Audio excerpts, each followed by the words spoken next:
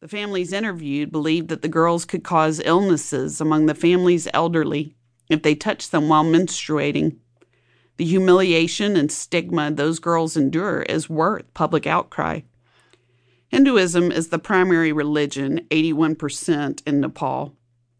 Although Judaism and Christianity have made small inroads into the country, this practice of barring young menstruating women from their homes does not seem to have a direct relationship to Old Testament law. Yet I can't help but think of similar instructions in the law. See Leviticus chapter 15, 19 through 33. When I hear of the Nepali practice, I know from Scripture that despite the similarities, the Nepali practice is a perversion of God's intent in the law. The Nepali tradition attributes to girls on their periods something Old Testament law never does. It does so without the law's corresponding instructions to men, and it perpetuates a practice that Jesus said 2,000 years ago was brought to completion through him. We will work this out in greater detail in chapters 6 and 7. But the comparison puts a question to us, one that many women ask themselves. Is the Bible good for women?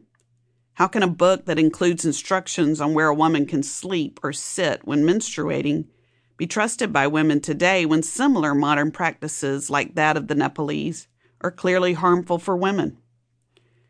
We have not always been suspicious about the Bible's take on women's issues.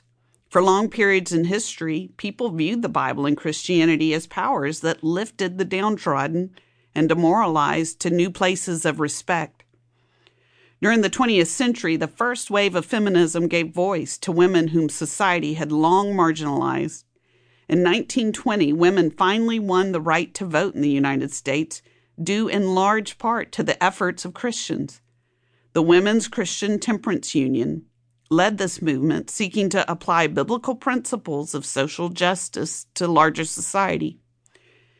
Based in part on their understanding of Jesus and the Bible, men and women of faith fought together for women to have the right to vote.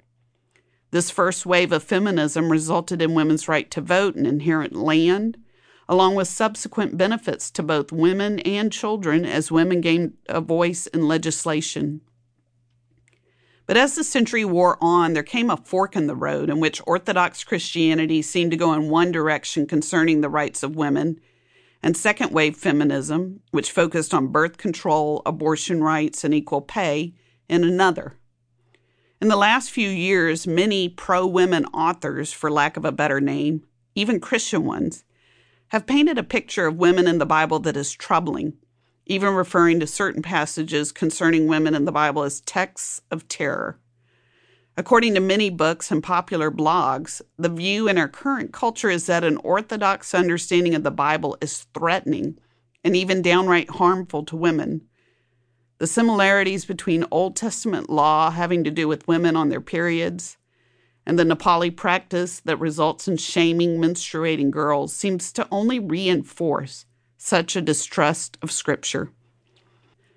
Other books have dissected the history of evangelical Christianity and the secular women's movement. Rather than looking at how we arrived at the 21st century general mistrust of the Bible regarding women, I would like instead to simply challenge it by encouraging us to discover and use a Jesus-centered understanding of Scripture when reading the Bible.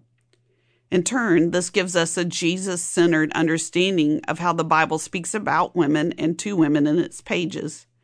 I believe this process will give us all a life-giving perspective of our gendered selves in God's kingdom. It will help us see the profound difference in the shame that fathers project onto menstruating Nepali daughters and the dignity God places on his. Check your baggage first. Before we develop a Jesus-centered understanding of Scripture, let's examine any personal baggage we might bring to this study. What presuppositions and suspicions do you carry into a discussion of gender in the Bible? What can we agree on as a basic foundation to start the discussion? Secular or Christian, feminist or conservative, most everyone agrees that men and women are not exactly the same. The biological differences are obvious. The role culture takes in influencing other differences is debated.